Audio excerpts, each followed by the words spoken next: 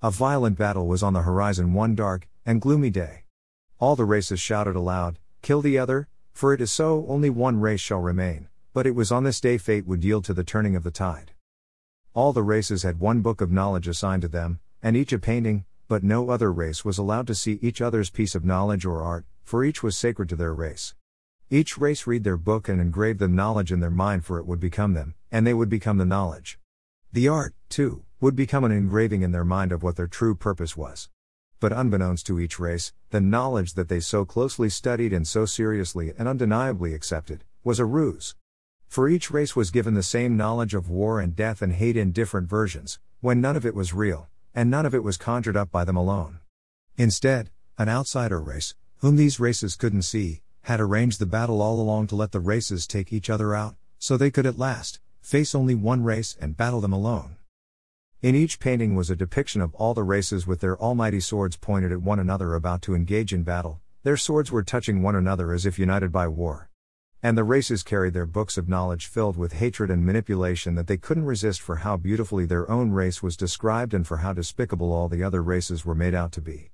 The book was their everything, and they would fight to the death to defend it, for the book told them so, and they listened to the book. The outsider race, a colorless and emotionless race, cast a spell on all the books and art, and that was what made them so powerful. That was why the other races were so ignorant. They didn't know any better because they couldn't see clearly.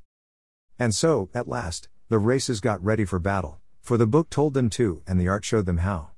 They set off to battle against one another, and so the greatest race should win and become ruler of the land. Except, one race had already solved the puzzle. They discovered the ruse, and when they escaped from the spell, they could see the true depiction of the art was not that of war, but one of freedom. And all the races were not wielding swords and engaging in battle, but were holding each other's hands and engaging in peace. And the race discovered they weren't just a race, but a color of unity, and that all the races could possess the color of unity too, if they could escape the spell. So they shouted and pleaded across the grounds with the other races to stop and listen, but the other races refused. They were too far gone under their spell. So the race that escaped the spell had to think quick before they all perished. Before all the races could engage in bloody, hellish battle, the one race would have to cast a spell of their own, the spell of truth.